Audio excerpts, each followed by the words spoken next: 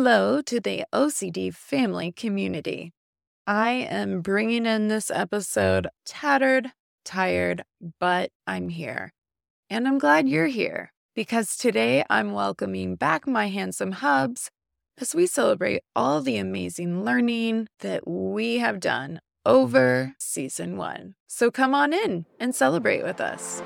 I'm Nicole Morris, licensed marriage and family therapist and mental health correspondent. And let me be the first to say, welcome to the family, the OCD family, that is. I am here to create a community of support for family members, spouses, partners, parents, adult children, as there may be adult words, and chosen family of OCD sufferers and their community. I've had over 22 years of experience in the mental health field, but please note that this information does not qualify or substitute as a diagnostic evaluation, therapy, or treatment, and it is presented on an as-is basis. Please follow up with a qualified mental health provider in your area regarding concerns for yourself or loved ones.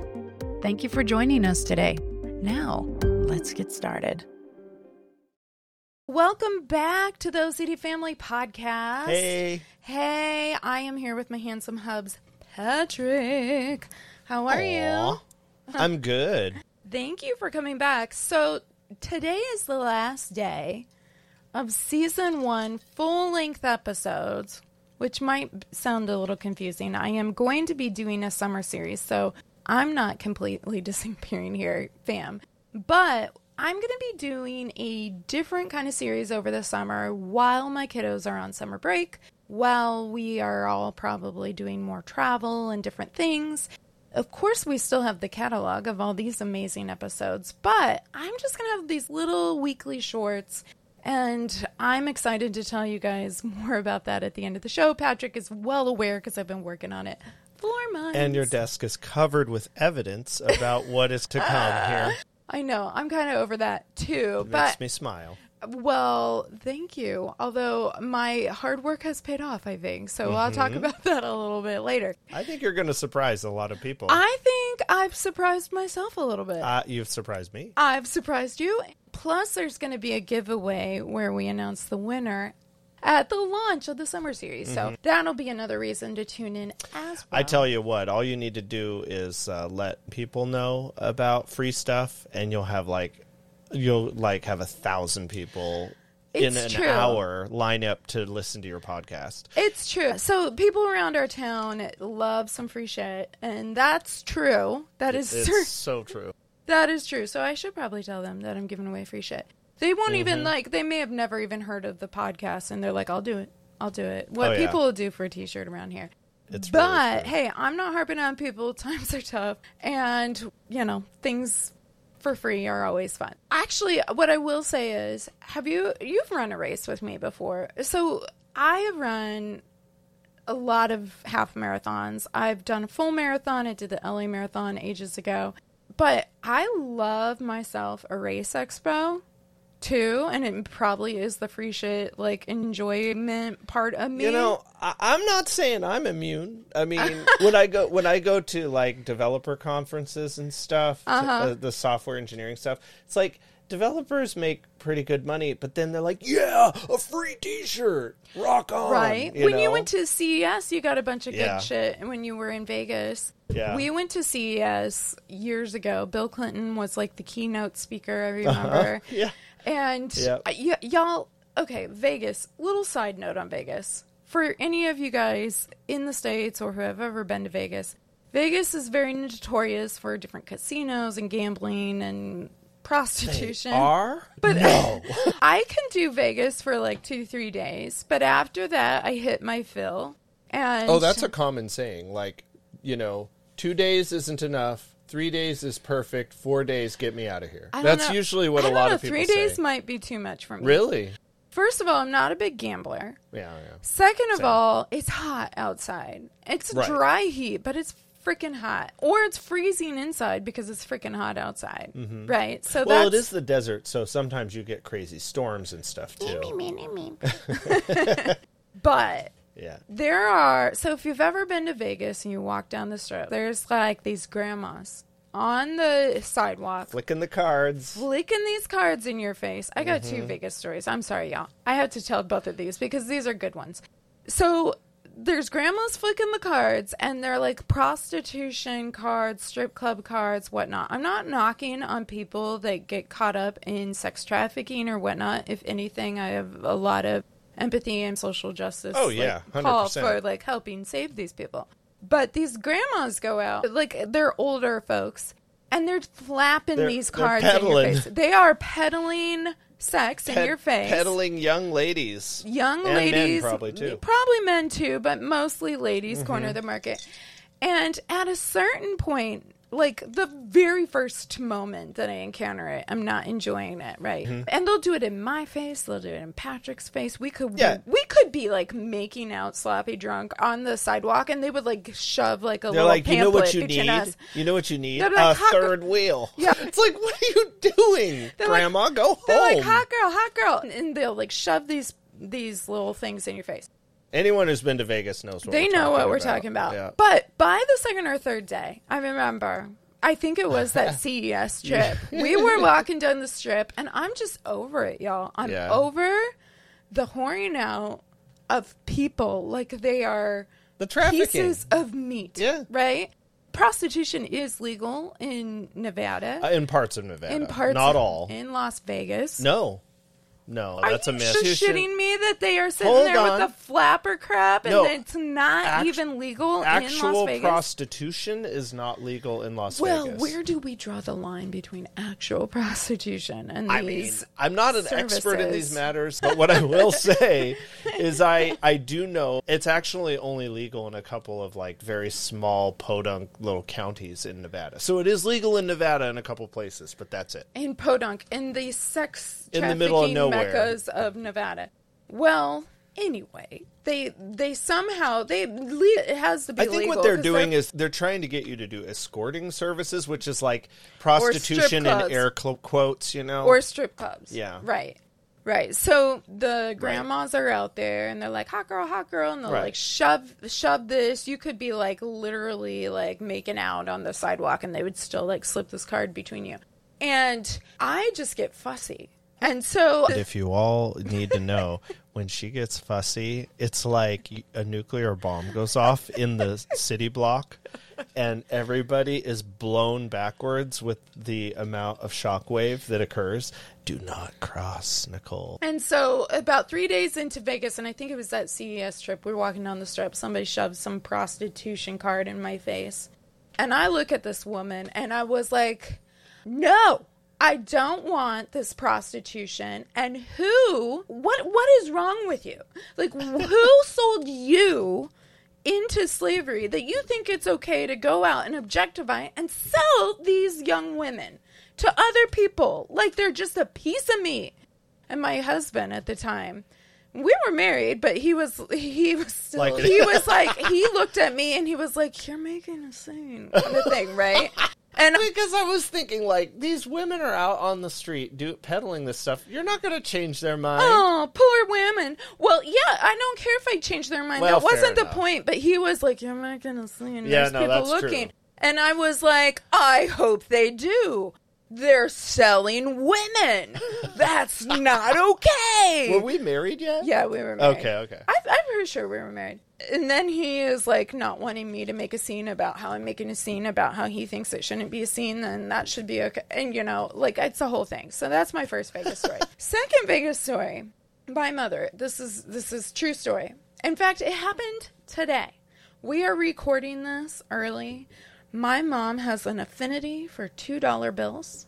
She loves a good crisp $2 bill. She worked in banking for many years. And for a birthday or a anniversary or whatever holiday, if she was going to give you money, give it all in crisp twos. $2 bills, right? $2 bills. $2 bills. Yes. And they exist. Bills. Yes, they do. And most people are like, is this real? Yeah, it's real. And my mom requests them specifically from the bank because she just likes them. Okay. And so we go to Vegas. I think it was a little bit, it was either around Christmas or I don't know. We had seen her and we weren't going to see her for Christmas or something. She gave me a gift and it was in $2 bills. A wad of $2 bills. Somehow a wad.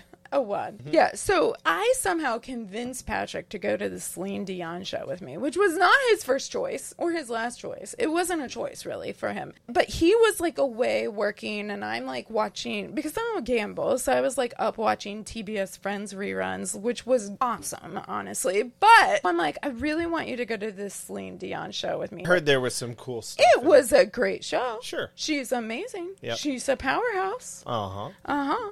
And so this was years ago, but there's essentially the equivalent to TKTS, which is the discount Broadway counter in New York. Buy the Broadway tickets on the street thing. Yes. But it's legit, though. It's not it's not in people's jackets or something. Yeah. It's not like scalpers like, hey, I got Ticketmaster for you. Mm. And so Patrick and I go and we get in the Vegas version of TKTS and we stand in line. We get up to the front and we get these Vegas tickets for Celine Dion. I'm nerding out. And so we get up to the front and we go to pay, and I have a shit ton of $2 bills because I try to spend them all in one sitting too, because people always think it's fake and I feel awkward a little bit spending them because they're like, is it a real bill? And stuff. So anyway, we get up to the front, we go to pay for Celine, and as I hand her the $2 bills, there's a bit of culture that I learned that day. That $2 bills are often the currency preferred to slip into the G-string of strippers. Why twos? I don't know. I mean, yeah, that's weird. But I bet they like them better than ones, I guess. Because it's double the one. I suppose that's double why. The one, double the fun. Yes. Yes. And so we get up there, we're paying, and I'm thinking this girl's going to be like, are these real? And instead she goes, well, someone's been to the strip club. And I was like, what? Because remember, these are from my mom, and I have no context for what in the hell she's talking about. And I was like, my mother gave me these $2 bills. And then she's like, at the strip club? She's like, she was like, is she a stripper? And I was like, the gall. And Patrick's like, no. Because he can already see the fuse going. Like, we had been there, like, 2 days. I was, like, at a tipping point, and he was like, your mom's not a stripper. But I was very pissed at the audacity of suggesting. And for her, she was like, y'all, we don't get $2 bills unless strippers up in here go into a show. So it is what it is. If your mom's a stripper, no shame. And the moral of the story is, if your mom's a stripper, there is no shame. But my mom's not a stripper, and I didn't appreciate the question. So those are my biggest stories. How's that for an intro? So what we're going to talk about today, it is a celebration. Speaking of my mom not being a stripper, let's get back to the celebration. And so we're going to be talking about a lot of fun things. I have a giveaway, as we've alluded to. We both have drinks. We have drinks. I have a margarita. Uh-huh. You have a mint julep. Which Patrick recently went on a little bourbon tour through the Midwest and the South and had the best mint julep / the only mint julep pretty much that he had ever had. I had always thought a mint julep was very different. He came back inspired, y'all. Patrick this year has been on like this quest to become a master mixologist, and I'm here for it. Mm-hmm. We're going to be doing some games tonight. So if y'all have been around for a minute, we did a holiday episode around Christmas time and Hanukkah, and it was really fun, and people enjoyed it, and it was a nice way to kind of sum up the road so far. And now, as we're bringing these full-length episodes to an end, just for now, y'all, we're going to come back in August. I keep saying we, because it's you and me, fam, right? But in August, I will be going back to those full-length episodes and doing a summer series in the interim. But I think this will be a really nice way to recap some of the things we've learned. We have some games. I have some trivia because Patrick loves trivia. He's so good at it. He hates trivia, to be honest. But he has listened to every episode of OCD Family Podcast. Thanks, Patrick. Thanks, I love Boo. I love you, too. And so the trivia is mostly about the podcast, and I think you'll have a fair shot because you have listened to all the podcast. We'll see. We'll see. Okay. So first up, we have a game, and this game, I chose different games from our holiday episode. I love a good game. I love a good game, and this one this first one is called Forbidden Words. This is the OCD Family Style Edition. And Forbidden Words is very similar to Taboo, where there is going to be a certain word, a certain theme on a card. And y'all, we're going to do a couple of these. We'll do a couple of little rounds. But I am going to post the PDFs of these game cards if people want to play them in therapy, if they want to do it as a family activity, to vary their practice for their OCD homework throughout the week, whether it's ERP, I-CBT. And so I think that it's really fun, and you're welcome to go to OCDFamilyPodcast.com and download those if you enjoy what you hear. So what we're going to start with is Forbidden Words. So there's like 5 terms on each card that cannot be mentioned as clues to help guess the word, okay? Mm-hmm. Words you can't say. Words you can't say. But you're trying to get the other person to say the word or phrase or whatever, the word. Right. Yeah. Very much like OCD, right? Mm-hmm. Ooh, the layers. So, Patrick, would you like to go first? Sure. Okay, so you're going to draw a card. I'll just take from the top. Oh. Okay. And I have to guess what your word is. I'm not going to lie. I'm very scared because I'm looking at this card and I'm like, what the hell is this? I don't know. Okay, but I'm going to try. I'm going to go for it. You really don't know. No. Let's see. Okay. Brain question marks. Brain question marks. Brain question marks. Boy, what could that be with OCD? Oh my gosh. Okay. Obsessions? No. Inane brain question marks. Okay. Compulsions? No. Okay. If it's too hard, you can pass because we've got many cards. I know, but I really want to get you to do this. Okay. The I in I-CBT. Inference. Uh-huh. Inferential confusion. Yes. Okay. Brain question marks. Confusion.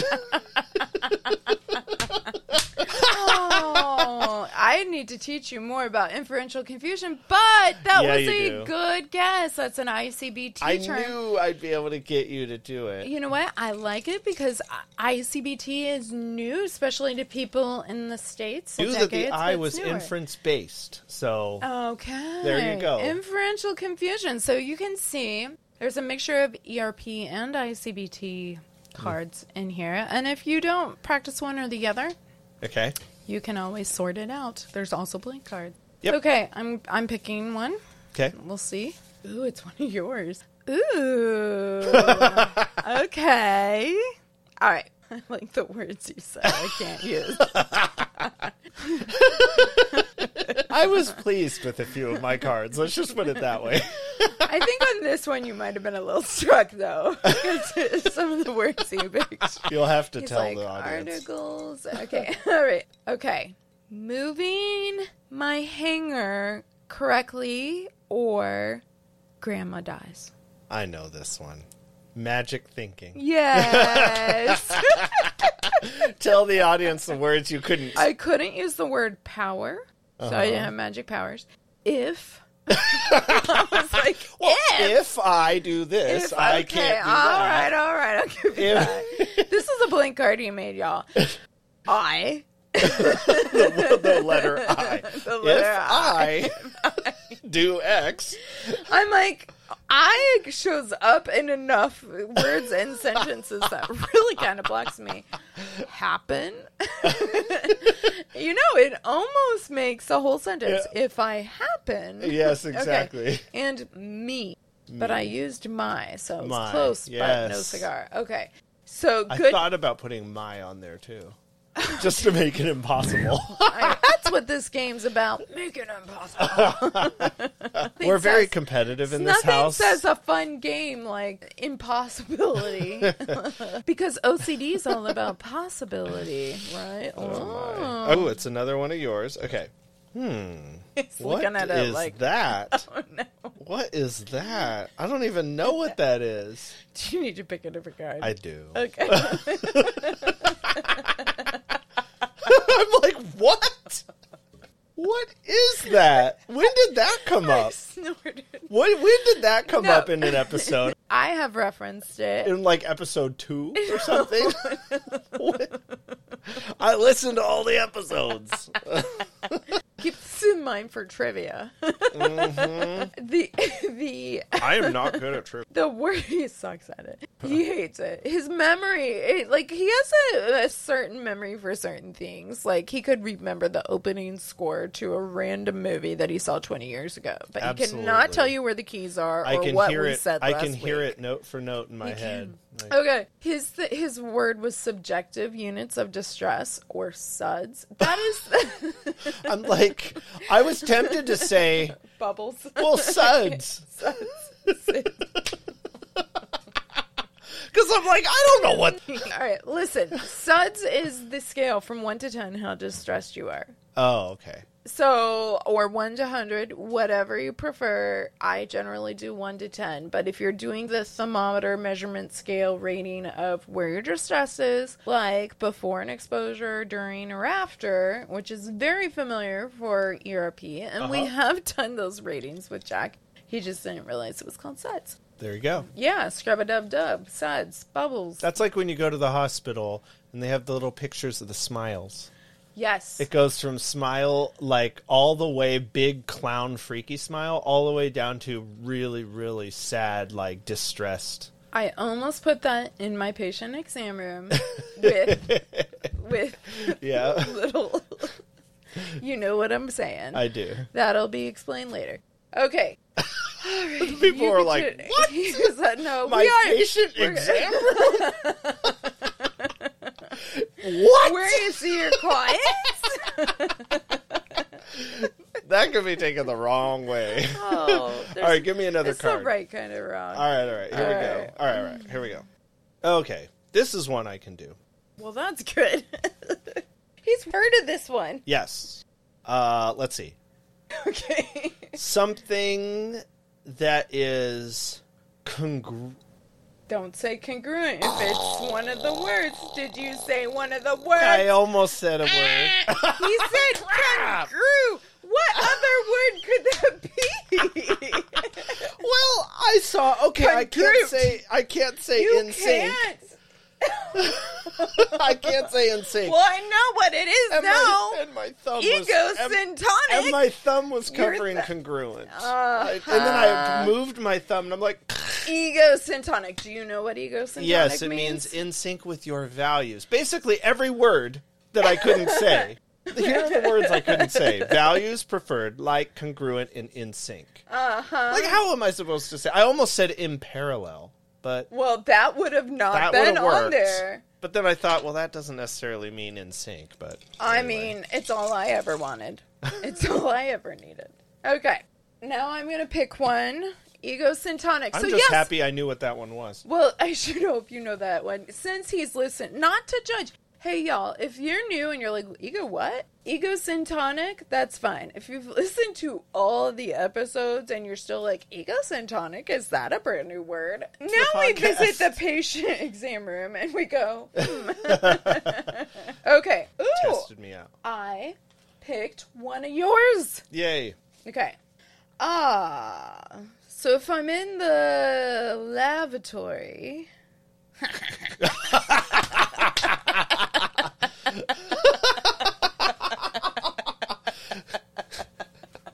The loo. Toilets. A toilet. Any guesses? Hand washing. So you guys. She couldn't say bathroom. I couldn't say bathroom, soap, clean, compulsive, or sink. But fortunately, I know more words for bathroom. And he immediately knew what it was. Mm-hmm. Oh, gosh, that's funny. Granted, hand washing is kind of like a, I don't know, like a very basic way of thinking of OCD and all that. It is a thing. Yes. I was like, I thought of one. Yay! Hand washing. You're like, have you learned anything from my podcast? No, it's fine. Hand washing is a thing. Some people think it's the only thing. It's not the only thing. That's like. It's fine. That's okay. All right, let's do one more round, one each for I got one of yours. Ooh. Okay. Ooh. He looked like he had inane brain questions on his face. Mind thinking that goes on and on and on. Obsessions? Yes. Mind thinker. That's very, very good. Yes. Yes. There were a lot of very identifying words that you could not say. Yes. Okay, last but not least, I'm going to pick one. Okay. Things or conditions you take medication for. What? I know I wrote it, but things or conditions you take medication for? Well, what do you take medication for? Headaches? More clues. Something that Jack deals with, I deal with, you deal with, your mom deals with, my mom deals with. And it's very common, is it's it? So common. As in, like, maybe 1% of the population? It's so common. As in maybe 50% of the population? It's so common. Yes, that it's part of every disorder that exists, huh? I know. I mean, I wouldn't go that far. It's not that common. No, it's common. It's anxiety. Yes, anxiety. All right, very, very good. All right, Morris. Yes. You got through that game. That was very, very good. Mm-hmm. This next game, I think, is going to be fun, too. So, I'll be the judge. Okay. So this next game is a storytelling game. All right. And it's inspired by Module 3 of Inference-Based CBT treatment. So there are 12 modules in I-CBT, and the third one is all about storytelling, where we, as part of the practice in session, during homework, we invent these positive and negative stories about different things as we start to learn more about how OCD creates these obsessional stories and how we can also have alternate or counter stories based on our here and now 5-sense reality. So what we're going to do is, to bring this module to life, we're going to practice like we would, or as a client might go and practice during their week in inventing positive and negative stories. And we are storytellers. So Patrick actually has a degree in storytelling. a film degree.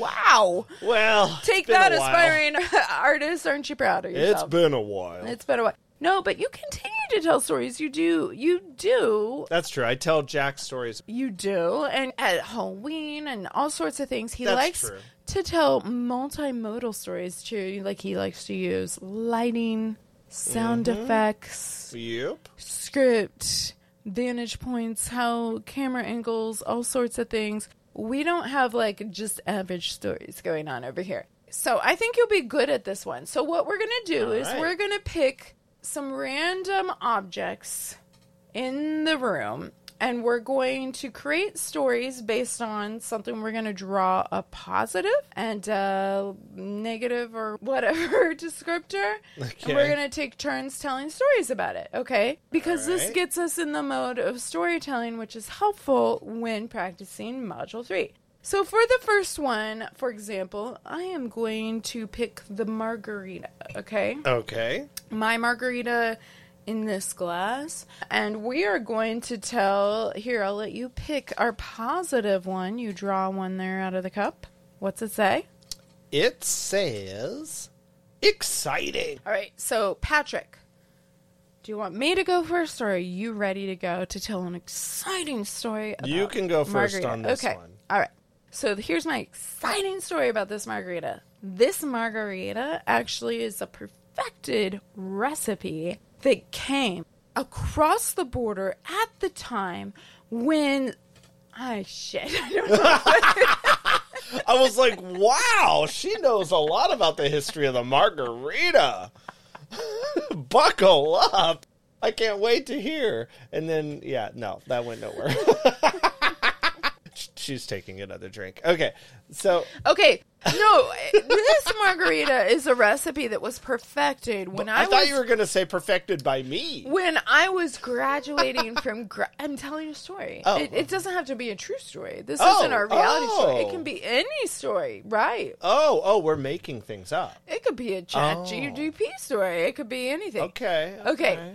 So when I was graduating from grad school, and we were all celebrating, and this was the recipe at this little mom and pop little cantina that was in Pasadena, California. I went to grad school in Pasadena. And this little sweet man who was one of the owners of the restaurant came out and said, I had this margarita, and I'm going to sell these.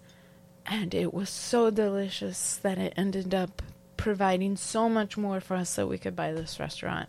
And then we were all there celebrating all our hard work through graduate school, sharing a picture of margaritas, not knowing where the future would take us, but celebrating how this man's inventive, creative, and delicious cultivation of flavor and fun led us all to this moment. It was an exciting moment.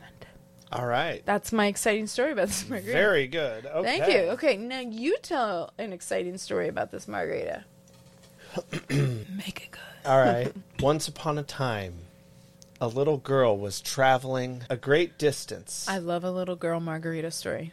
A great distance with her father through a desert. Okay. And then the horrible... The desert of Vegas. She was carrying her little dolly. Ooh. And all of a sudden, the weather came in and took her father from her. This is an exciting story. And this is the positive one. and then as she was crying on the ground, suddenly a margarita appeared on the floor of the desert. Of the desert. And it was glowing and sparkling. And then a casita appeared. And then... What's her name? Abuela. Grandma. And then... And she was like, this is the miracle. The family madrigal was born. Oh. And now they have the margarita. Oh, at the casita. And they lead their kids to their doors. Yeah, no, I don't know. It was very exciting, though. Our daughter would agree. Yep. Okay. So now about the margarita. Pick one from the blue jar. All right. Difficult. Difficult. Okay, a so difficult now we have to... margarita story. All right, I'm going to do... I got one. Oh, he's ready. All right. I think that one was a little difficult, too, because the dad died in the desert. One day, a 35-year-old man who had no friends named Norman realized... Oh, Norm. Oh, man. I could actually make friends if I could learn how to make drinks. So he started making drinks. I mean, he was really going to town. You know what, though? His drinks weren't very good. But he said, I'm going to give this a shot. So he decided to try to perfect the margarita. Mm-hmm. He invited all of the popular kids from around town. Love the kids that are drinking. They're all like, we like you, Norm.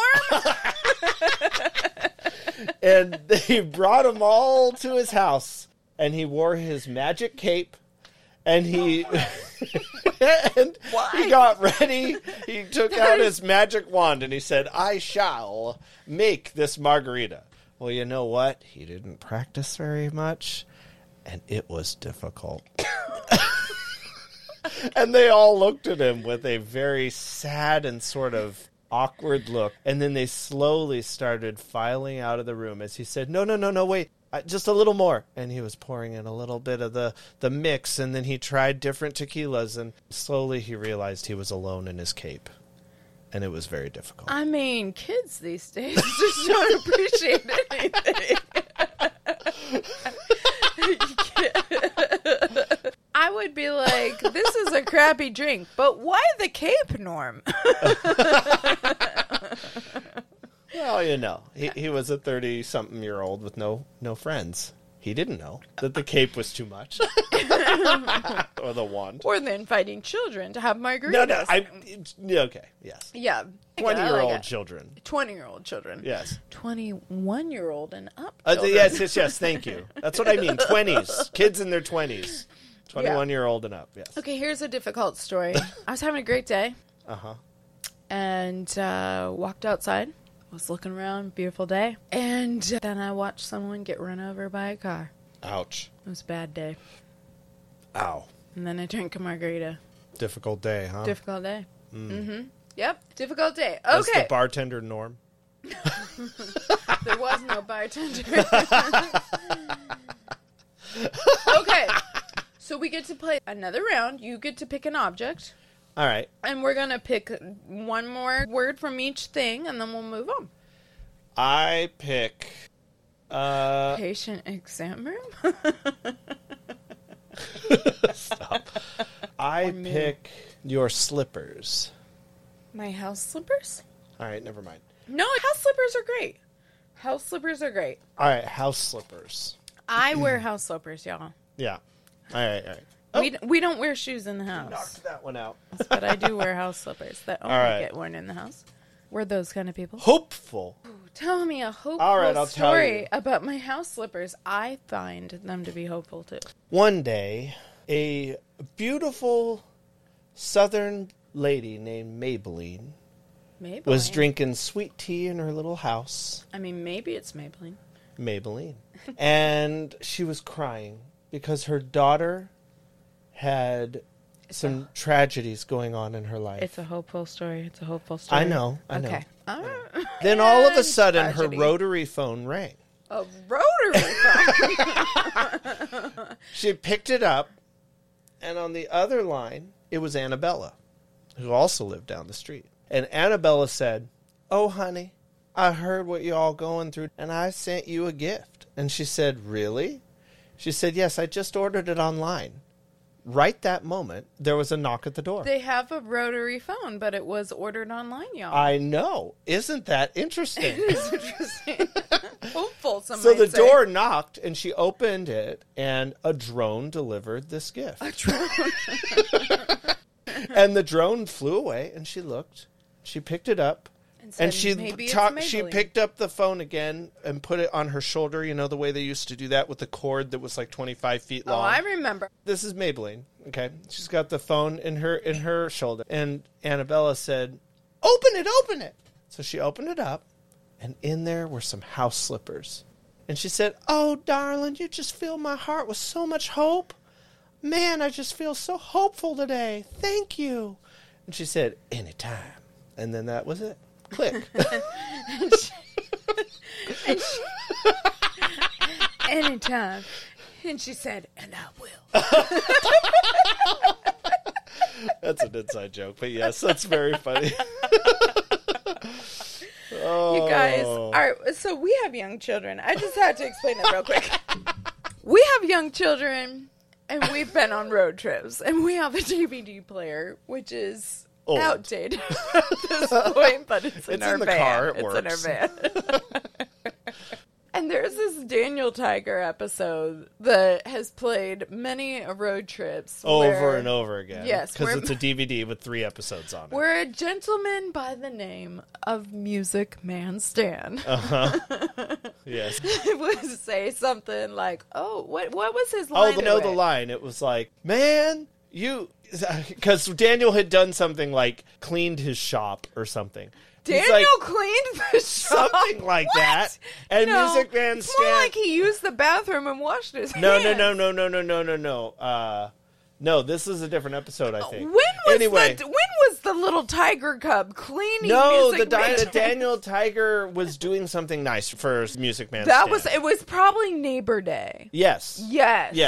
I don't remember what he did. Clean the He did shop. Something like that. But the whole shop? It's not child labor. Okay. So then he goes, "Man, this makes me feel so good, I feel like I could sing." And then he goes, and I will. Like that.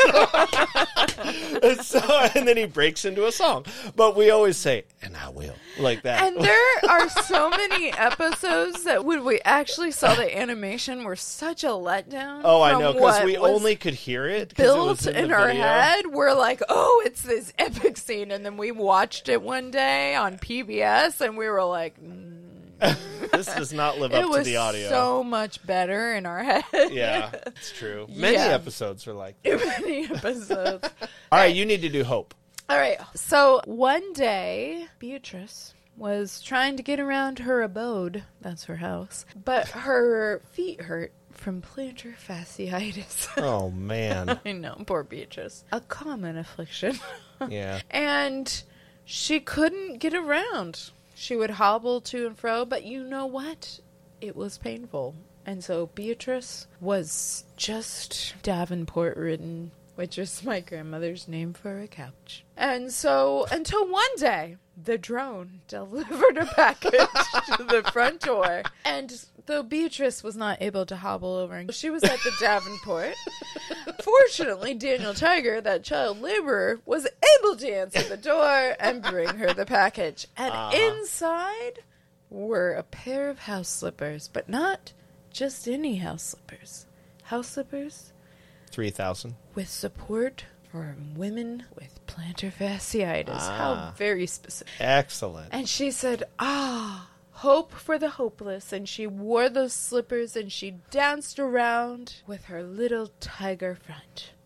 Okay, so now I love it. I know, look at what. You get to pick this one. Okay, this time we get to tell a story. Oh no, sad. A okay. sad story about house slippers. You go first. I already know it. My brother died. And he left me these house slippers. And every time I wear them, which is all the time, I think of how much I miss him. And I'll never see him again. Oh. I know, it's sad. That was so sad. I'm a sad person. Good job. Okay, let's see. So, roughly 365 days later, Maybelline was having a new phone installed. It was a cordless phone with a really long antenna. And it had an answering machine built in with a tape.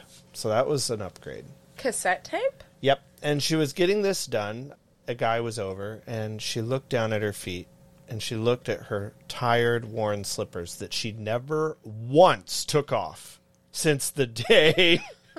She wore them in the shower. She wore them to the beach. She wore them everywhere. Full of mold. And she looked down at her sad... Bacteria. Her sad... Amputation. Bad...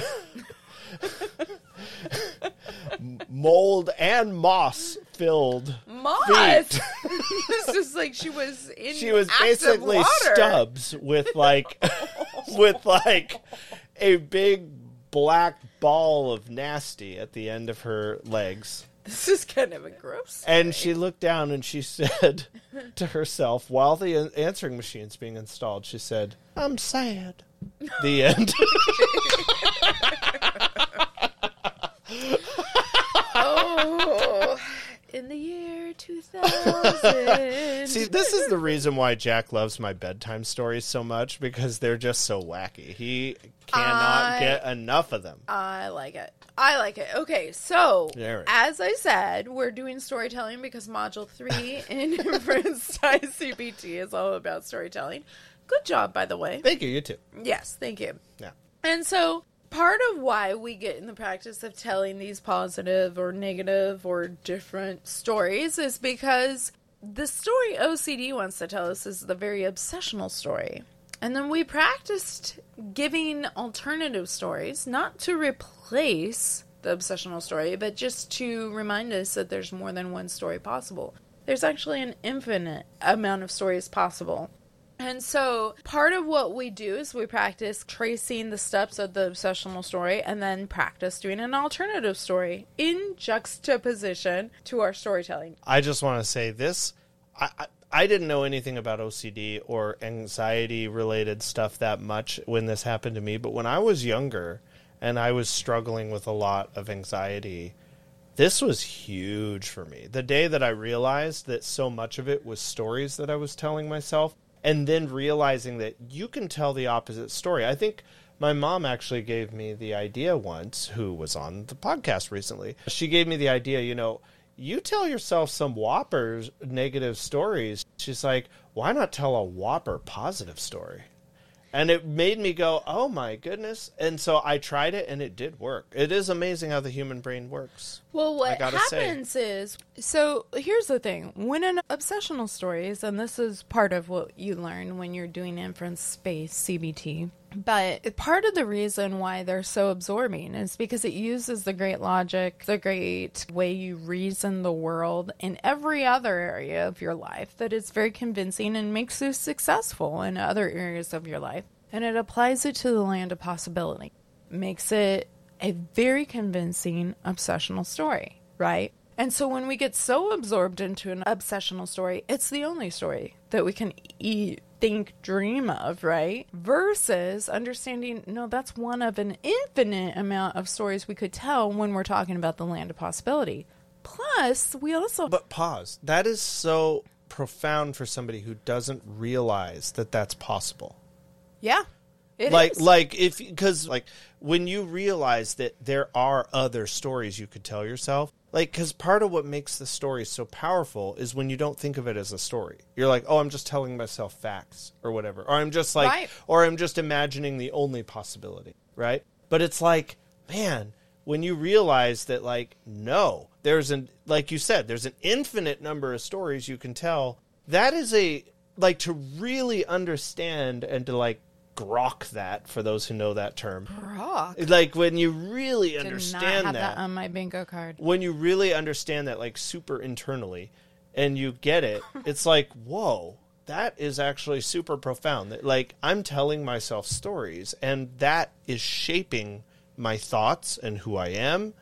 It's like the old Earl Nightingale thing of, you become what you think about, is what he says. That's the greatest secret, he calls it. Ooh, Earl. Yeah. Earl Nightingale. Earl. Goodbye.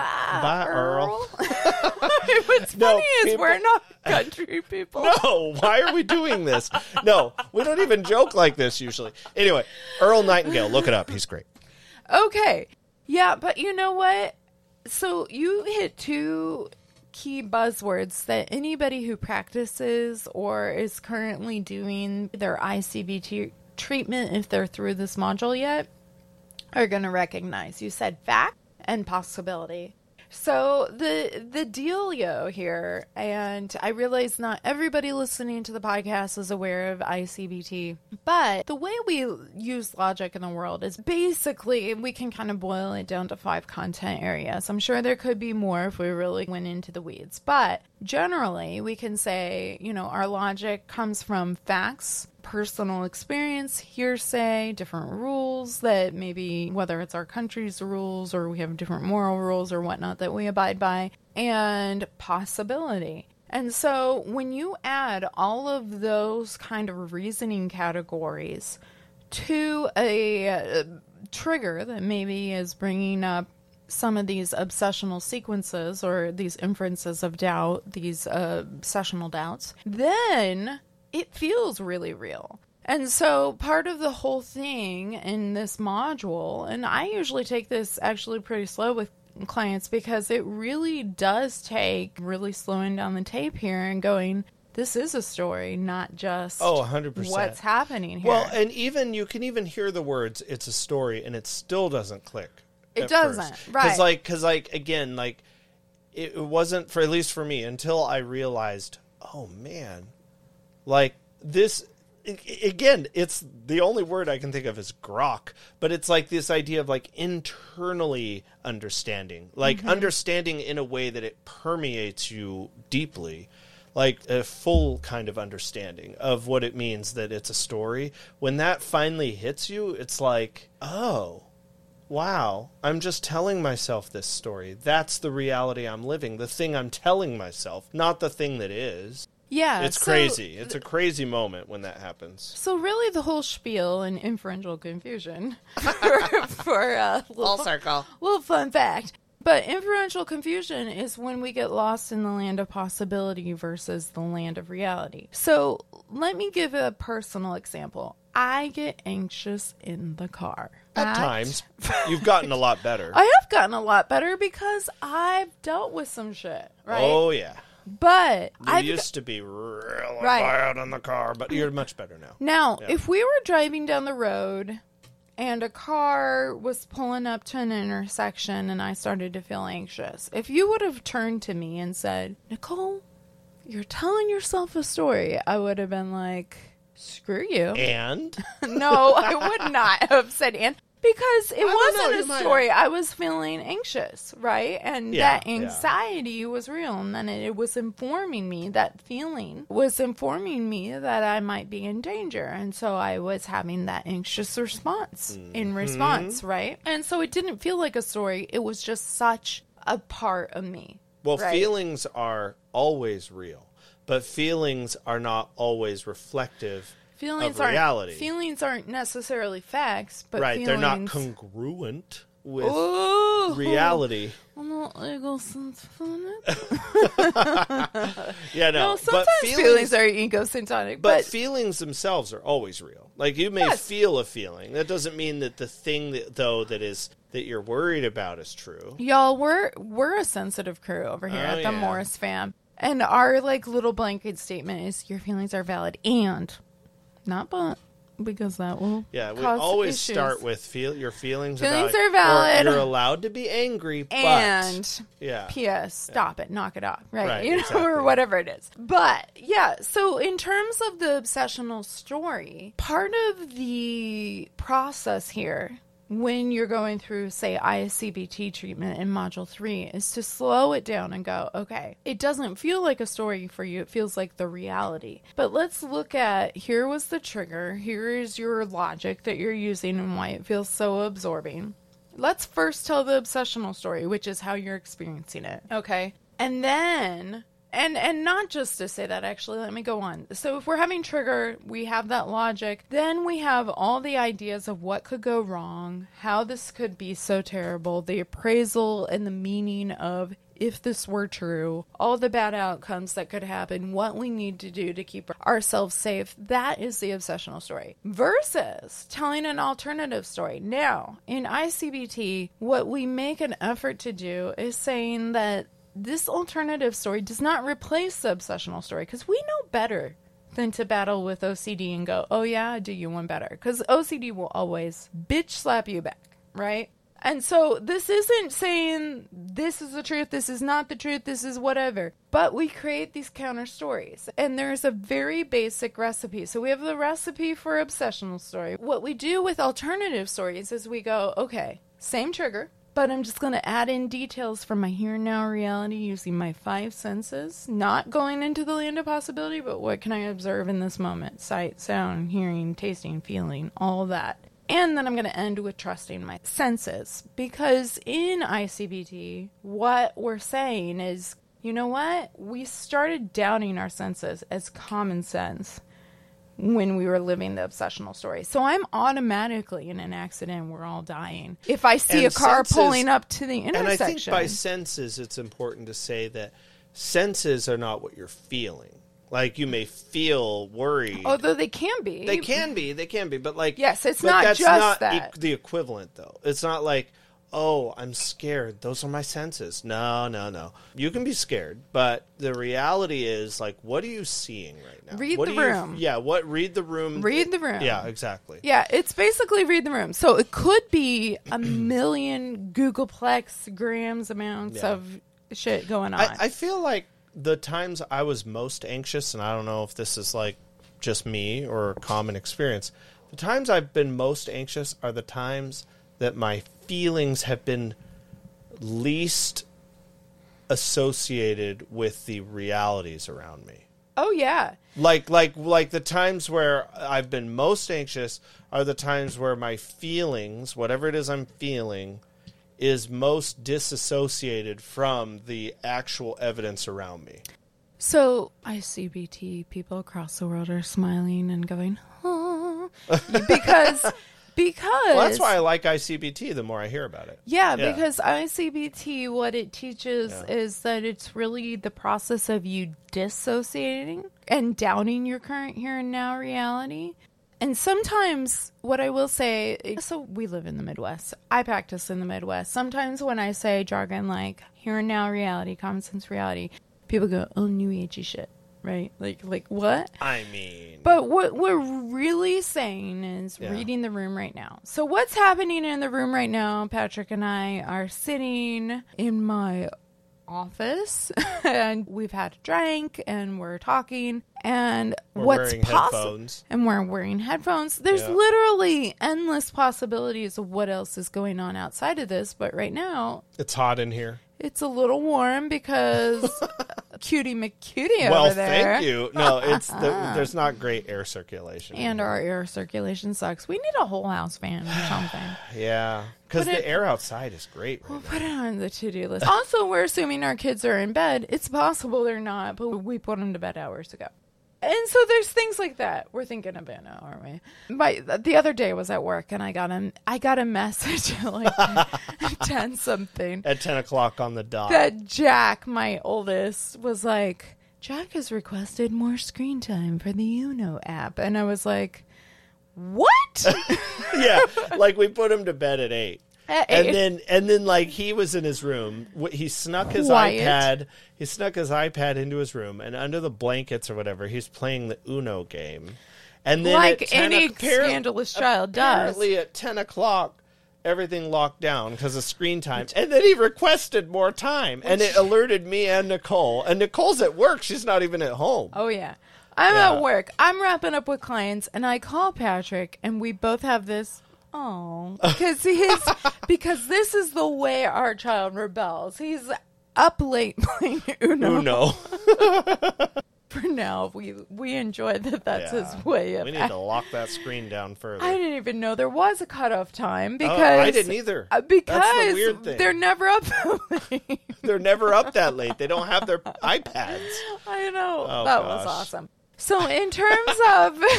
So I went into his room and I'm like, I called him. He was like, I know, we just saw it, and I'm going to go talk to him, but let's laugh first. And we did. Because we're like, our kid's staying up playing Uno. The scandal here in the Midwest. Okay. Yeah, that's like the old-fashioned, like, kid that sneaks down the stairs and peeks their head around the corner watching the same show you're watching at, 10 o'clock. I did that shit when I was a kid, and my parents were watching Jaws, and it freaking damaged me. I think I saw Dancing with the Wolves that way. Kevin Costner. Oh, Kevin Costner. And I'm like, oh my gosh, because there was like sex scenes. Frankly, I've never... bad. It was the 90s. I've never seen Dancing with the Wolves other than a couple scenes from the piano bench myself, but I did see some Jaws, and that shit scared me for a while. How many kids out there in our generation did that? Where they said, like, I saw that whole movie, like in the hallway of our house, like in the dark shadows. I don't know, but I can say this because my parents don't listen to this at all. But they didn't supervise us at all. It feels like compared to how we supervise our generational. Kids. Our parents were like, we were latchkey at best. Even though they were there. Yeah, so, I think we're in the helicopter parent generation. We are, but still. They were in the screw it, kids, get up there and go to bed. Jack's like, I wrote code around this, and we were like, well, I sat on the piano bench and they were clearly watching it and not paying attention. So I saw many things that way, and thank you, nightmares. Yeah. Yeah. You had the cool aunt that was like, want to watch Edward Scissorhands? And you're like way too young for it. And I'll give you a sip of my wine cooler. And then you're like freaked out. We used to. My sister was scared to death of Edward Scissorhands after our aunt let her watch it. I think we should still be scared of Edward Scissorhands, although Johnny Depp. We're giving a lot of 90s references today. We're old. Yes, we are. For some folks listening, they're like, you're not that old. And other people are like, I don't even know what you mean by a rotary phone. So those are almost phased out by the time I was like they a are. kid, they used to plug into the wall, y'all. It was amazing. And they would actually dial numbers by going actually, and you could even do it with a touch tone phone. If you hung up the phone really fast in like a Morse code fashion, you went you could actually dial the phone that way. I don't know, you might even still be able to. He said do it. People know. I guarantee some people on here did who are listening. You know what I used to do? You know what I used to do with the rotary phone? Okay, tip for no one, because only like really mature folks have. Here's what I did with a rotary phone. This is like pre-cell phones, y'all. I would call our home phone number.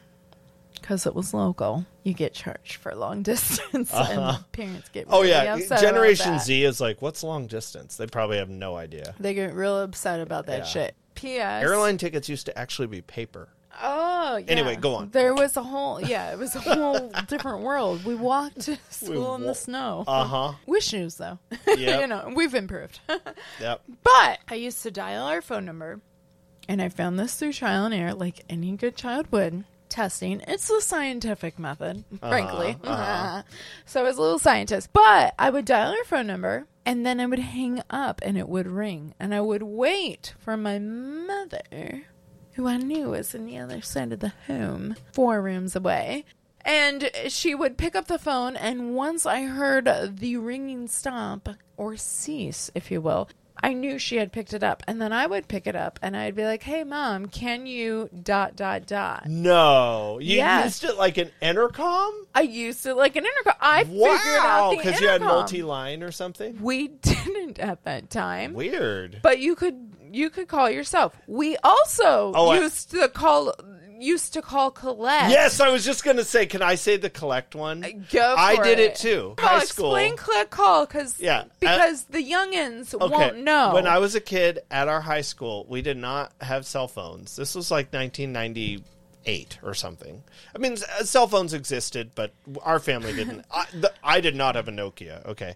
So I'm at like the quad, and there was this one payphone in the middle of the high school quad, and kids would go up and call their parents or whatever. I had figured out that I could send basically like a poor man's text message to my parents. It was like a voice dictated. It was the first text message. Yeah, so the way you could send a message to your parents without paying for the phone. Because it costs a shit ton if you accept a collect call. P.S. So what you would do. People don't like that. So what you would do is you used to be able to call collect on a payphone. From a payphone. You could do 1-800-COLLECT, I think was the number. Or zero or something. Zero and the area code and the number. And then you would give the number, and then it would call them, and then it would say, please state your name. It would record your name, and then they would like, on the other line, the person would hear a recording saying like, you have a collect call from Nicole.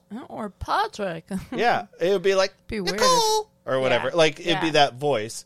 And then it's like, do you accept? And then if the person accepted, they'd get charged like $3 or something and for the call. The kids, which is why we should believe the children are our future, figured out, hey, if I just put that message. The message in the name recording. And I just keep talking, and it doesn't cut me off until like 10 seconds. Yeah, so it would say, please state your name. And I'd be like, Mom, I'm at the school, and I'm going to Jeff's house. If you need me, call me there. And that'd be like, the name. That'd be like the name. And then, you have a collect call from, Mom, I'm going to Jeff's house, and I'm going to be there. Call me if you need me. Do you accept? And it would let us hear the response. And so she'd be like, okay. Or no, or she wouldn't say okay, because that would accept the collect call. But she'd be like, got it, or whatever. And then you'd be like. And then it was a free message. It was a free text message. Voice message. From a payphone. Yes. We did that shit all the time. I know. So my brother, we were pretty good kids, but my brother, when we were in high school, we would come to where Patrick and I live now, about an hour away from where my parents lived. And we'd be like, oh, we're running behind, hitting some traffic, be home in like 2 hours. if it was past quote unquote curfew, because again, we had nothing going on. So there wasn't really a reason to have much of a curfew, but they were like, I'll be home at midnight. So we would call and be like, oh no, traffic, just as we're getting to town. And Mom would be like, I gotcha. That's all they could say back. They couldn't say anything longer than like a second. It had to be yes or whatever to accept the click call. And so they literally had no response. Their hands were tied other than acknowledging without acknowledging. If you think about it, that was like brilliantly perfect for the kids. It was great for that time. Because you could be like, Mom, I'm going to the mall and I'm going to spend $300 and I'll be back in like 5 hours, even though I'm supposed to be home in 1 hour. Bye. And then what could the mother do about it? And they're like, do you want to accept this collect call? And they're like, I'm mad at you, but I will not pay for a collect call. So whatever I can say that's fine that won't charge me for this shit. What's amazing about it was a way to get, if you think about it, a message to your parents. And they would have no recourse. They couldn't call you. They would have their recourse. They would literally just be mad. They would be mad, but they agreed to that. Yeah, they agreed to the conditions.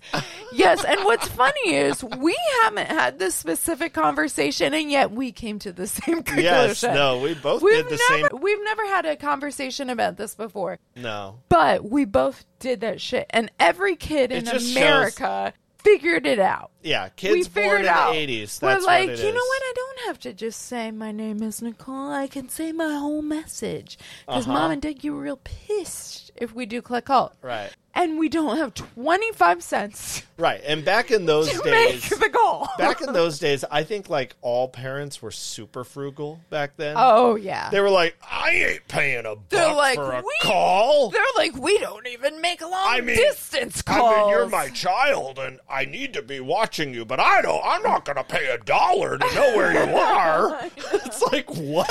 Now our kids are like, we want this app. And we're like, if you'll shut up. Yeah. Just kidding. It's like half kidding. So this collect call thing was amazing. This was before smartphones, so we didn't get into as much riffraff as we could have. But the collect call was the perfect recourse because the parents would have to accept the collect call. And if they did, by the way, your ass was grass. You were like, I'm grounded forever. Yeah, if they accept this collect call because it costs them $1. Right, you get home and then $1. You get home and then you'd be sitting on the bar stool while they're pacing back and forth. You were grounded for 2 weeks, and like, I'm taking the car keys. They're and like, you're like, oh. First of all, you were out later than you were supposed to be. Which was always the reason you made the collect call to tell them. What's unforgivable is that I had to accept a collect call. It's like... I know, it's true. We moved, so when I was in middle school, junior high / whatever you want to call it, we moved to a different area of the state. And even my best friends was like, you can write a letter. And I'm like, but can I call them? They're like, that's long distance. Yeah. But long distance is like 20 cents a minute. So no, we're not paying for that shit. But collect calls were like $1 a minute. And so parents, very quickly, we learned, parents everywhere, no matter how little or how much a parent made, they're like, we're not accepting that collect call unless you're freaking in the ER. In which case, you didn't make a collect call, you just call from the hospital. Yeah. So we're not accepting that. We're not. Yep. Yeah, so that's collect call. Mom, I broke my leg. Please accept this collect call. They're like, they're like, which hospital? And you're like, blah, blah, blah, and then it cuts you off. You call back another collect call. Oh, man. It was different times. You learn the code. This is our childhood. It was different times. Yes. Okay. So we got on a little bit of a roundabout there. That was fun. But it was... Roundabouts didn't exist back then either. Roundabouts and now they're more popular than ever. I know. I know. They really are. So... this all came from, don't skip over obsessional versus alternative. That's stories. where this came from? That's where they came from. I didn't even remember. So what we do with alternative encounter stories, though, in I-CBT is we say, we don't need to wrestle here with OCD. We're literally just reminding you that there can be another story, and then there can be endless amount of stories, right? So part of this practice in Module 3, where we pick the random items, we come up with a positive and negative story, is to remind us that we can come up with endless amount of stories. Now let's try it with a actual obsessional story and an alternative story, just for kicks and giggles, and we can pick one of Jack's. So we can pick a neutral one that is like Burj Khalifa. Cheese. We'll go back to like episode 1. Bring it back. Bring it back. That's right. Okay. So in the obsessional story, we have Jack is served cheese, yellow cheese, cheddar, and it could be cheese stick. It could be shredded in a quesadilla. And so his thought is, it's going to make me sick. Once I got sick, and I happened to eat a quesadilla beforehand. And also, it's possible I could get sick again. And in fact, now the cheese could be so dangerous that maybe it would book me to Dubai, take me up to the top of the Burj Khalifa, and throw me off. And I won't die because I'm that amazing. He is amazing. But I will have... That's how powerful the cheese is. That's a powerful cheese and a powerful man. But he doesn't see his power. He just has one heck of a concussion. Flies back to America and says, thanks. That was all your fault for serving me the cheese.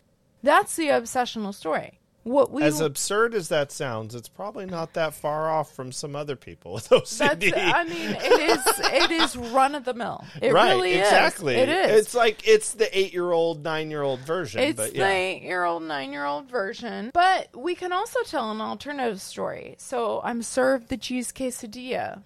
And I know that cheese has given me problems in the past, but also I'm feeling fine right now. And if anything, maybe... It's superpower food. Maybe feeling a little anxious, but I've eaten it before and not gotten sick. And they keep giving it to me, and I do believe they have my best interest in mind, and I'm just going to eat it. That could be an alternative story. Yep. So we can come up with the obsessional story very easily. What's really interesting when I do this in session with clients, they live their obsessional stories. And when I'm like, let's try and write our obsessional story, they're like, story?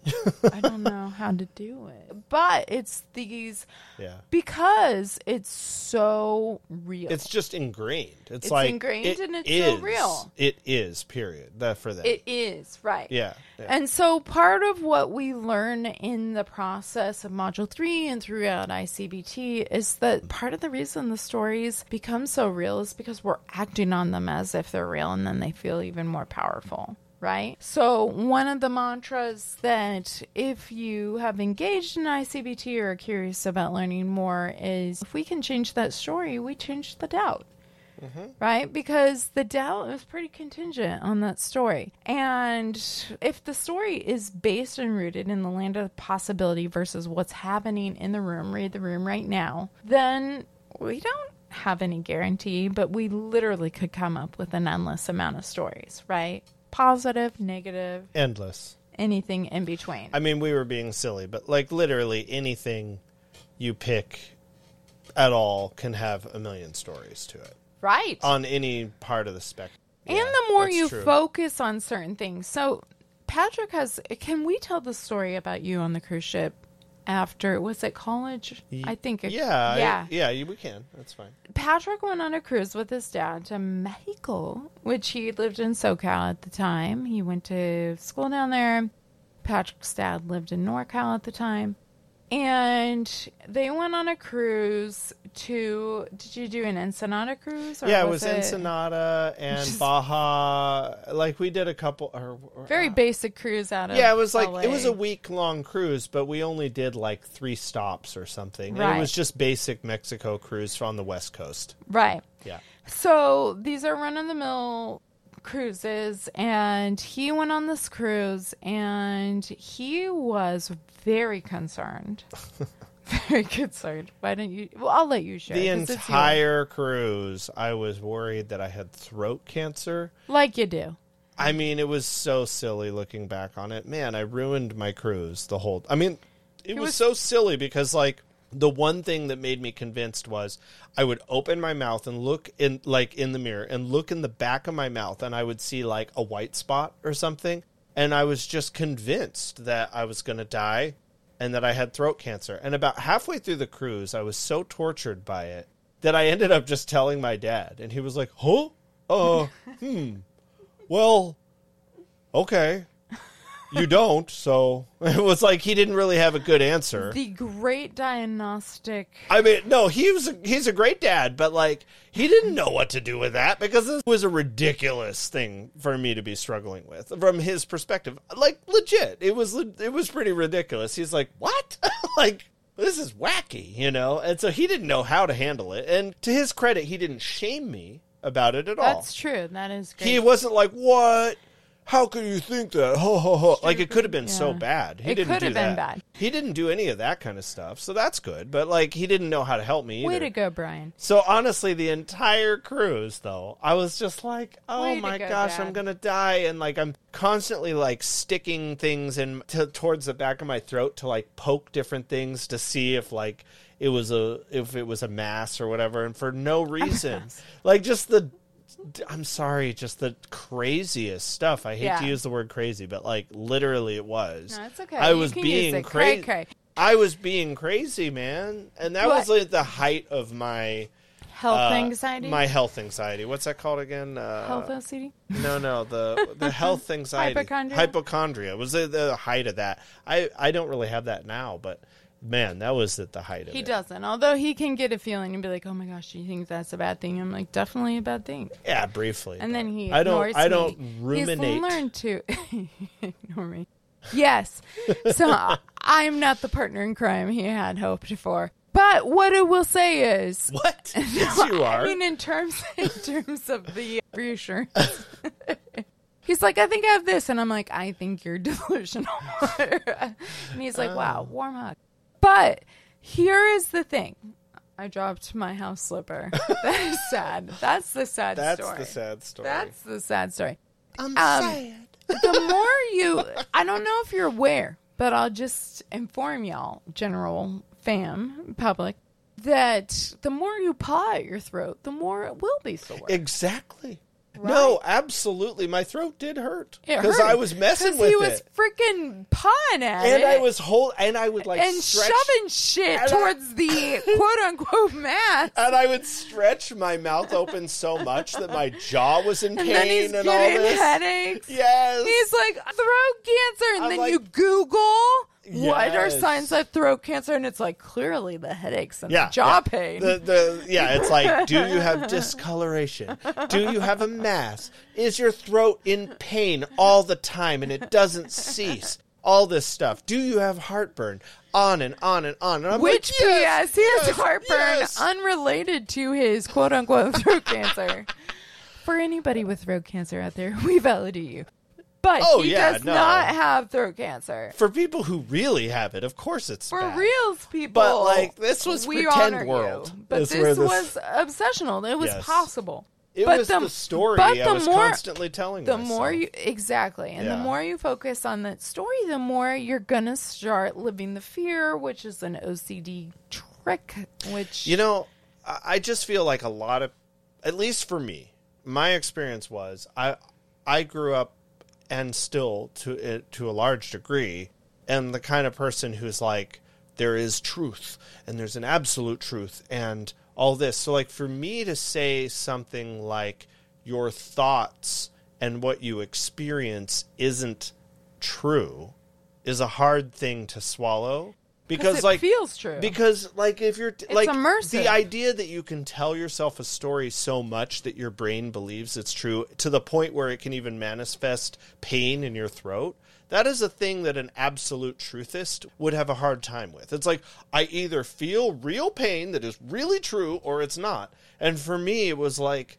the idea that I could even be telling myself a story that would manifest a truth of sorts, that I'm feeling this, was a really hard thing to even understand at the time. But he also has a film degree, so he understands the power of stories and how emotive they can be. And so what's interesting is you can tell a story, but sometimes still live a story and not realizing that it's a story. And just a story.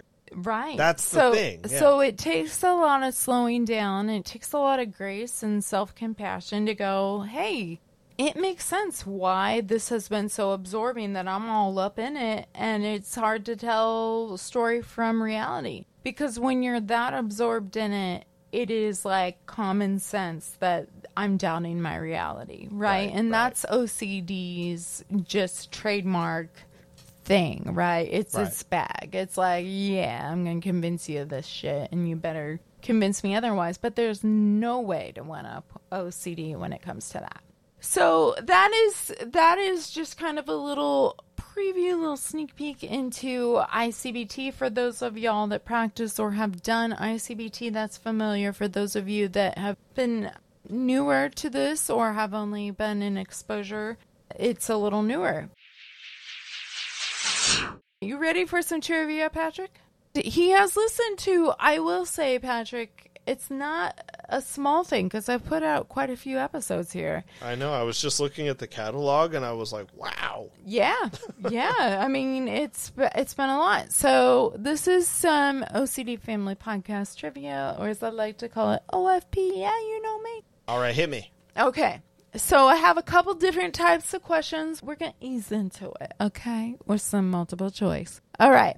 So which country is not amongst the leading downloads for OCD Family Podcast worldwide? Is it A, Sweden, B, United States, C, Ireland, D, United Kingdom, or E, Canada? Not amongst. Ireland. Ding, ding, ding, ding, ding. You are correct. Nice. But Ireland is actually number 6, so it was really close. Close. Yeah. Yes. Yep. Yeah. All right, good. But we have 30 plus countries that are tuning in regularly. We've had a rotation of different countries that pop in and pop out. I am. What helped you discern that? I'm curious. Well, I knew that the U.S. and the U.K. and Canada were big.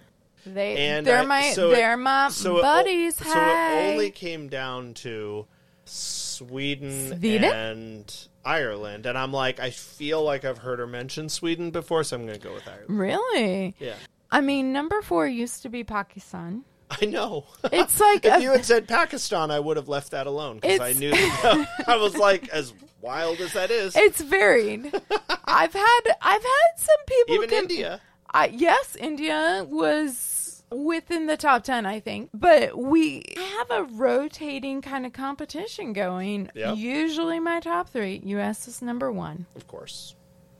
Proud to be American. UK and Canada like to do-si-do. That's what's that called? Square dancing. Okay. Do-si-do, square dancing. Do-si-do, that's a square dancing term for any that grew up in the Midwest. But Canada and United Kingdom like to kind of take turns. But Sweden is number 4 right now. It's a little different, but yeah. I mean, month to month it changes. So all right, next. There we go. All right. Last fall, how many different OCD-related disorders did I feature in my OCD-related disorder series? A, 4, B, 5, C, 8, or D, none of the above? 5? Think through it. 5? Is that your final answer? It's either maybe 4 or 5. It was 5. All right. Bro. Well, I guess 5. Yes. Yeah. And then 4. 5. Well, I said maybe 4, but I said 5. You hesitated. I said 5. You hesitated. And then I said maybe 4, but 5. That's what I said. Yes, I did do 5. All right, I did 2 do for 5. 2. It was my first series, and it was a great series. Yeah. We had BFRBs. We had BDD. We had emetophobia, hoarding, and OCPD. Yep. Yes. So if you haven't caught any of those and you're like, what is an OCD-related disorder? Highly recommend. There's probably still more of them, too, that you could do next season. No. There's for sure a shit ton more. Yeah. Okay. In terms of the next question, which of the following are common comorbidities with OCD? A, anxiety, B, depression, C, eating disorder, D, ADHD, or E, all of the above? E, Yeesh. He didn't even hesitate. He didn't hesitate on that. There are a lot of common... I was just waiting for all of the above. Well, you waited correctly, sir, because yes, in fact, OCD showing up on its own in a silo, not that common. It's very common to show up with some little shit going on. That's right. Indeed. That's right. All right, number 4. Mm-hmm. Which so of the far, I'm doing pretty good. You're doing okay. You hesitated on 4, maybe 5, 4, but it was 5. Number 4. Which of the following was not featured on my Unity and Diversity Exploring Treatment Intersectionality series? Okay. Okay. So I'll do a couple little series here. Uh-huh. And this was another one of them. A, justice-based treatment reinforcing hope instead of stigma in the theories and treatment for the LGBTQIA plus community. That's A. B, OCD in adult children. C, the art of advocacy becoming policy. Or D, growing our OCD family tree. D. No. Oh, then A. No. What? What? Judgment. You did know the advocacy one was I know who the guest was. It was it was what's her name? I know. Nikita Kalame. That was that guest. And then I know that you did one on LGBTQ, and then you also did one on the... Okay, you just guessed A, that was the LGBTQ. Oh, wasn't.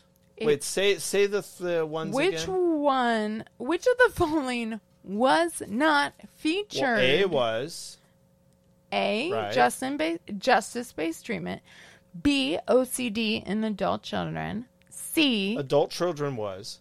The art of advocacy becoming policy. Or D, growing our OCD family tree. I don't remember D. Know me. Are you kidding me? Please. Wait, what was A again? Justice-based treatment. LGBTQIA+. Which one was the wrong one then? The wrong one is OCD in adult children. That was one you did. Now, I did an episode on OCD and adult treatment, but it wasn't a part of my well. I mean, series. I remember the episode, though. Now, that's good. That was a trick question. You hear that, Ben? That was a definite episode. Yes, it was a definite episode. Oh, so, goodness. Ben Eckstein. Wow, you really made that one tough on purpose. I get it. You wanted to make sure I didn't get 100%. Is that what I was doing? That was it. Is that was the it. That was the story whole that OCD's telling you? Okay. No, here's what I will tell you, though. OCD in adult children, though I didn't do it as an intersectionality, I did do an episode on it with Ben Eckstein. But Ben, when he was on the show, which was a little bit before my OCD-related disorder series, talked about a book he has coming out called Worrying is Optional, and actually there is a release date now, November 1st of 2023, and I'm excited to see that. Ben is great, but we didn't talk about that as an intersectionality. That's true, I guess. Yeah.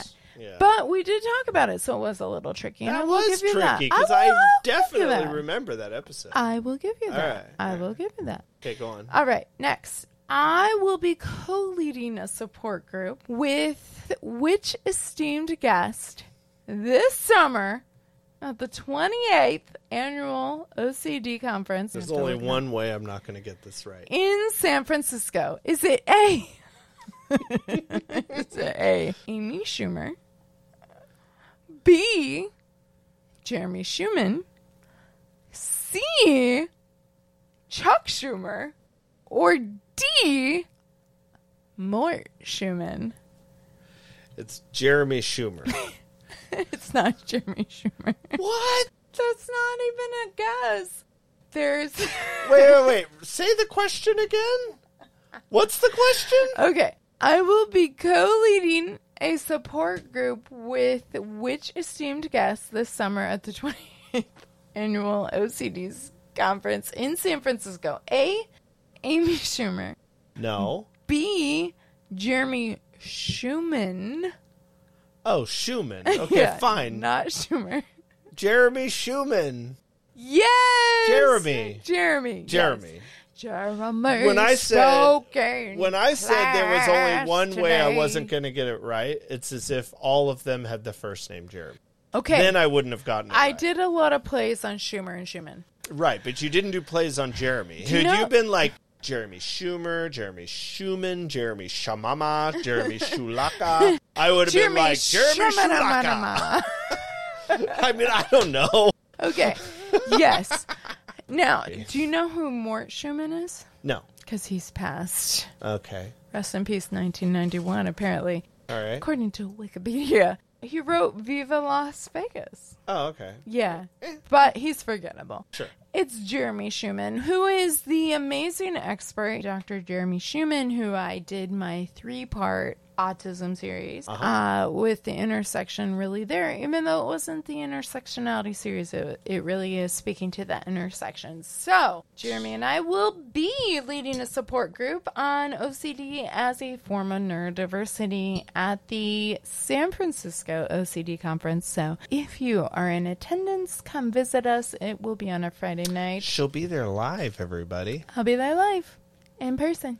That's right. And you will be there, too. Yeah, 99% Stop sure it. that I'll be there. Stop. I mean, Nicole is 100%. Okay. Which of the following are evidence-based treatments for treating OCD? A. Exposure and response prevention. Just kidding. No, that's true. B. Medication support. Okay, keep going. C. Inference-based CBT. Oh. D. Internet-based CBT. Internet-based CBT. Yes. Because medication, sure. Yeah. Why not? Because- throw pills at Because I'll allow it. Yes. Well, good. Thank you. You and the American Psychiatric Association. But what I will say is, if you've happened upon looking to find more information about I-CBT, internet-based CBT is more commonly associated, it seems, with I-CBT than inference-based. I think we'll make a difference there, y'all. Yeah. You and me. Uh-huh. Teamwork makes the dream work.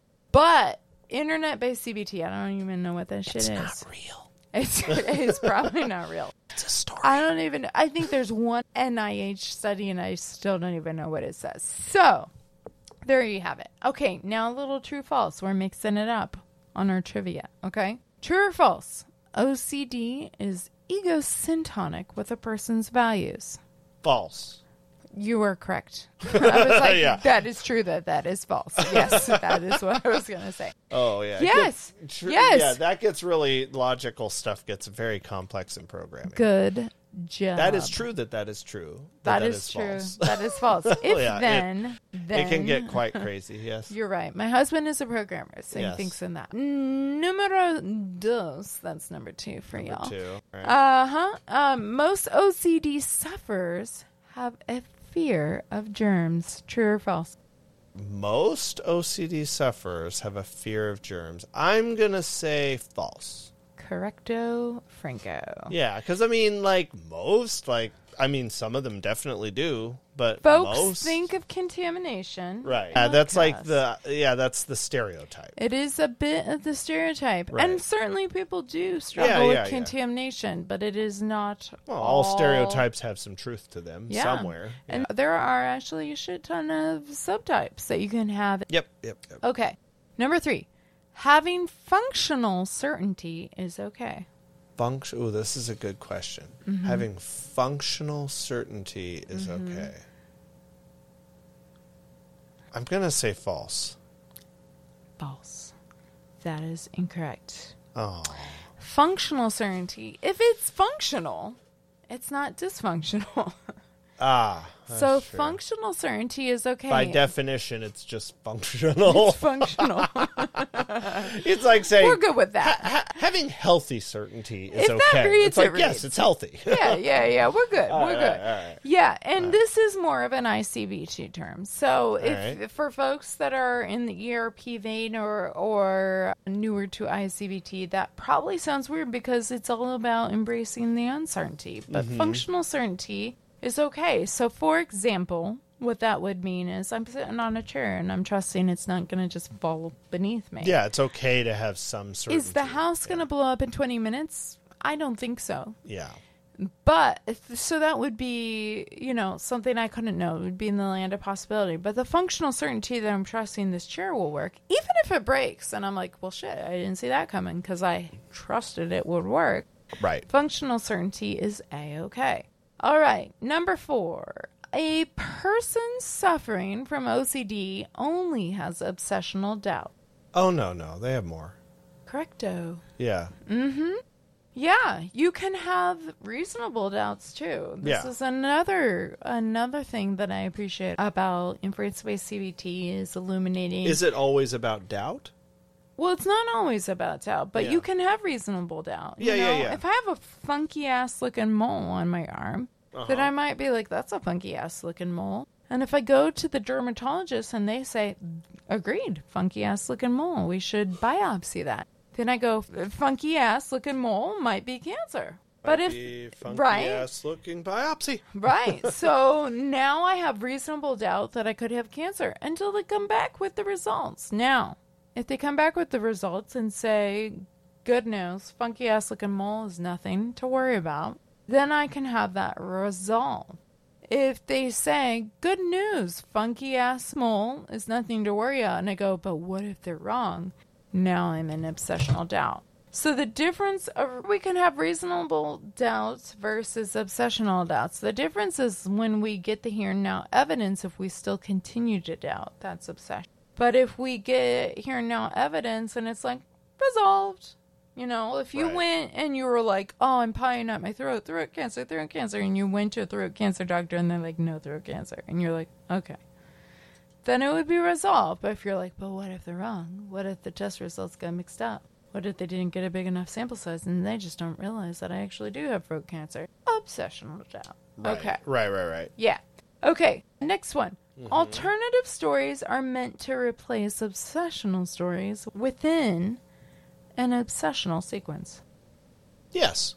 No. No? False. Again, we don't... Oh, because we don't want an obsessional sequence. Well, we don't need to argue with OCD. We're literally just presenting that there's more than one story available. And usually when we crack the door open, it goes, the story isn't everything. Diffuses the situation. But it's not meant to replace. We know that's a fool's errand, as Mike Hetty told me long ago. Yeah, that's true. Yeah.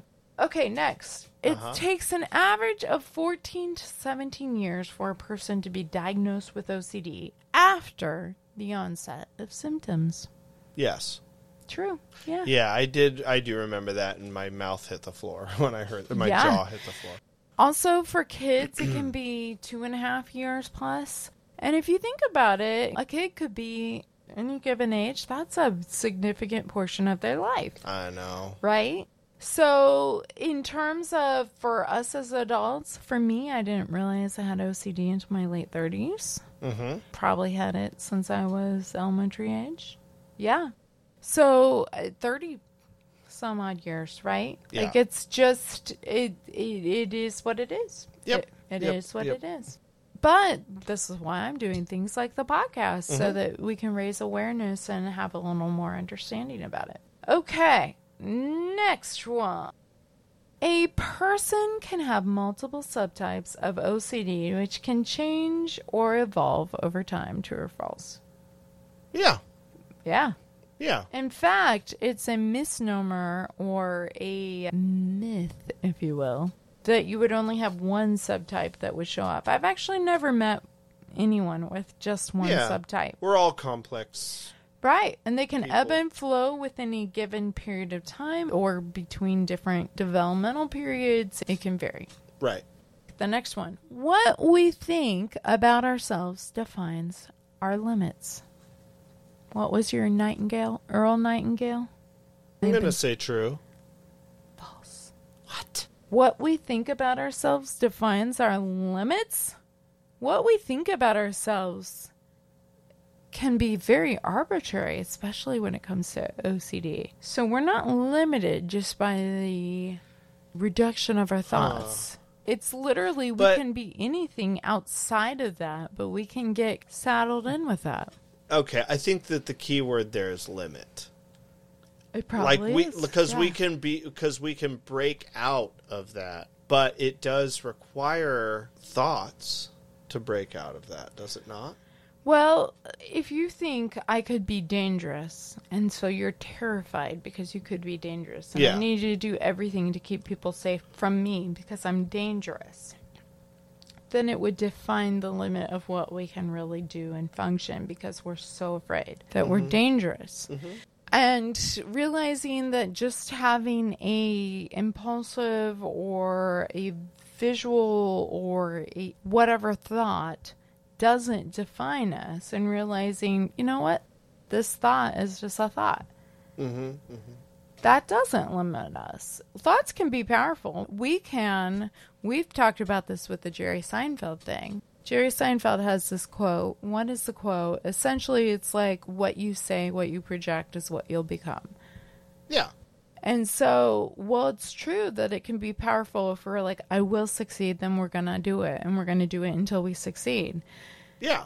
That can work. But also, if we're like, I'm a dangerous mass murderer, we're also going to be like, oh my gosh, I'm a dangerous mass murderer. And then, right? I see your point. And so realizing that what we think about ourselves doesn't define our limits, but just because we have this thought doesn't mean shit.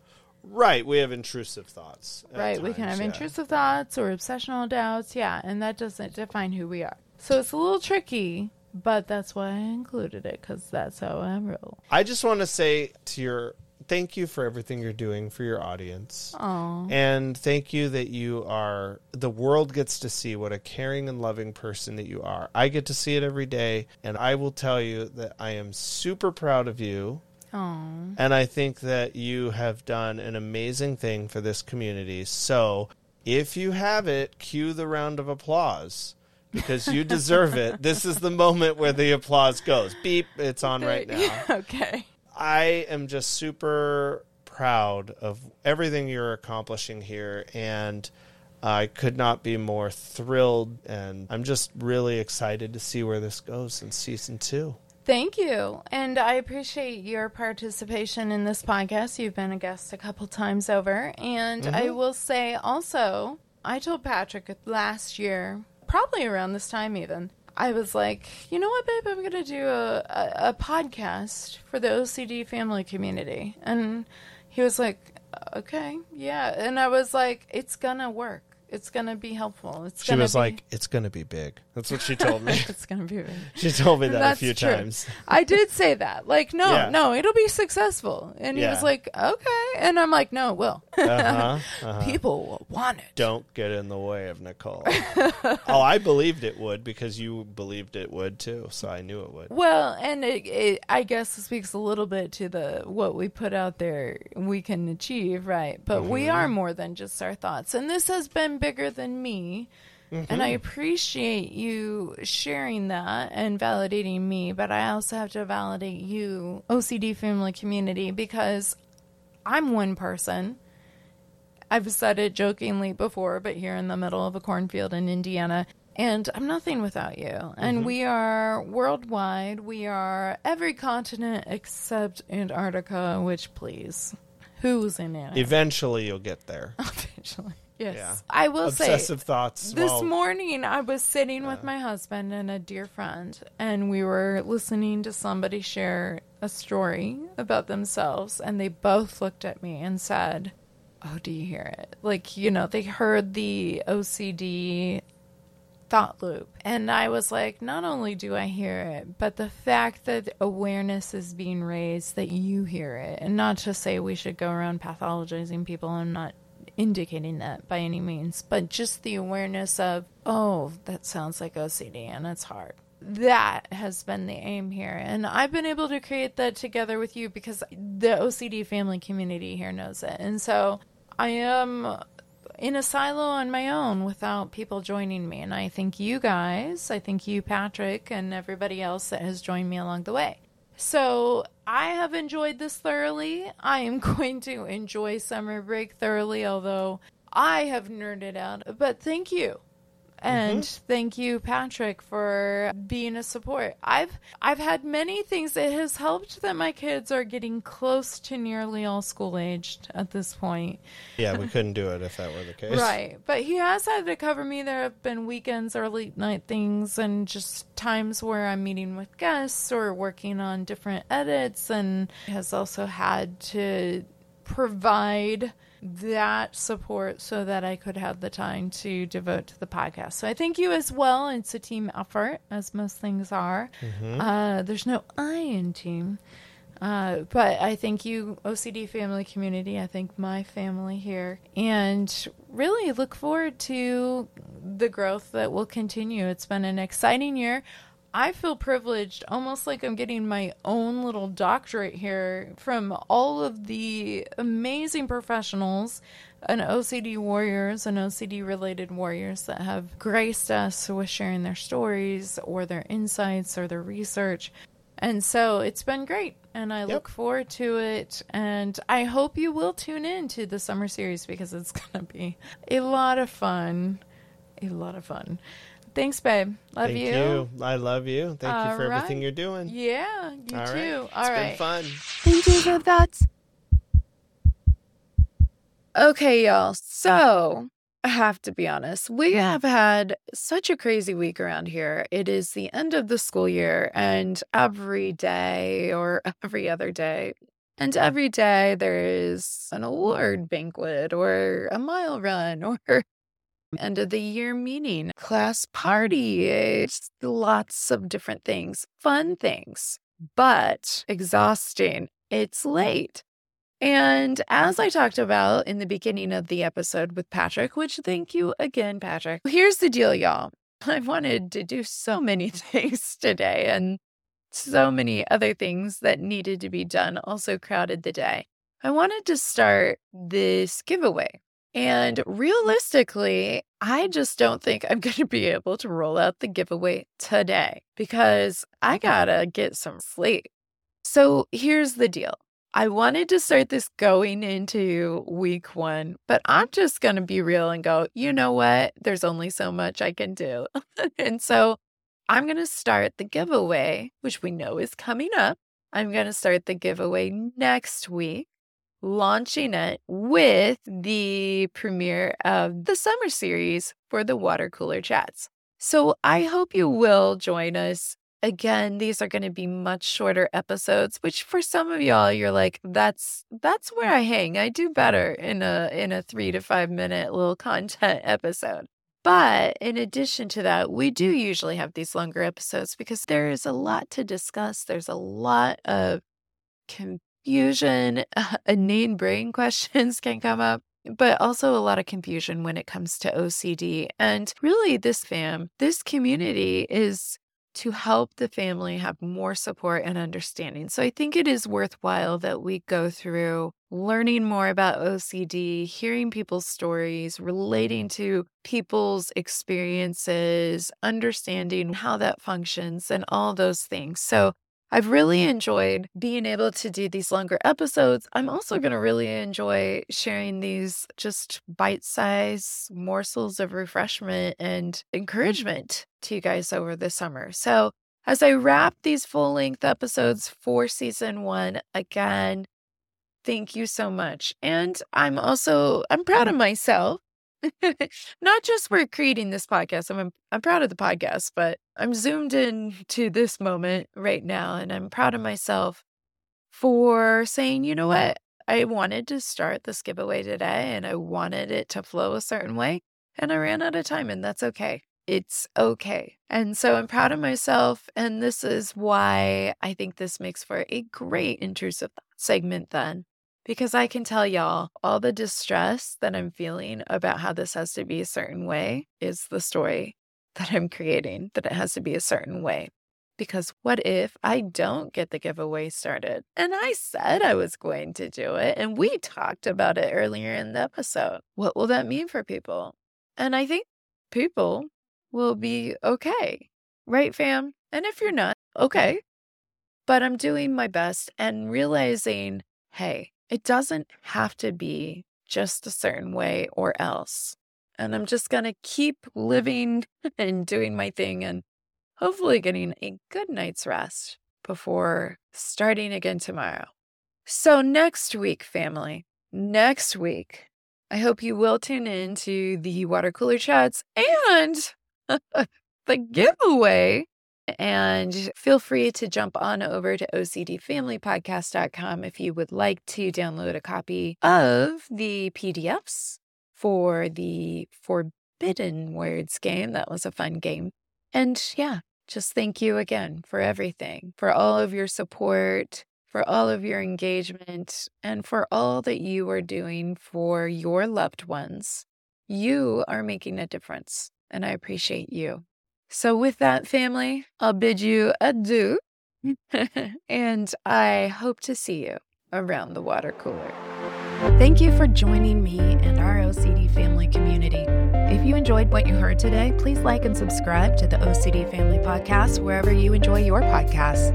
Did you find this content helpful? Please consider leaving a review. The more people that know they're not alone, the better. For more information regarding today's podcast, please visit OCDFamilyPodcast.com and remember to join the email list while you're there. It will provide you with the most up-to-date information, resources, and the down low on the family chatter. Oh yeah, nothing says family like getting things done with just a few puns. That's right, I went there. And you can too at OCDFamilyPodcast.com.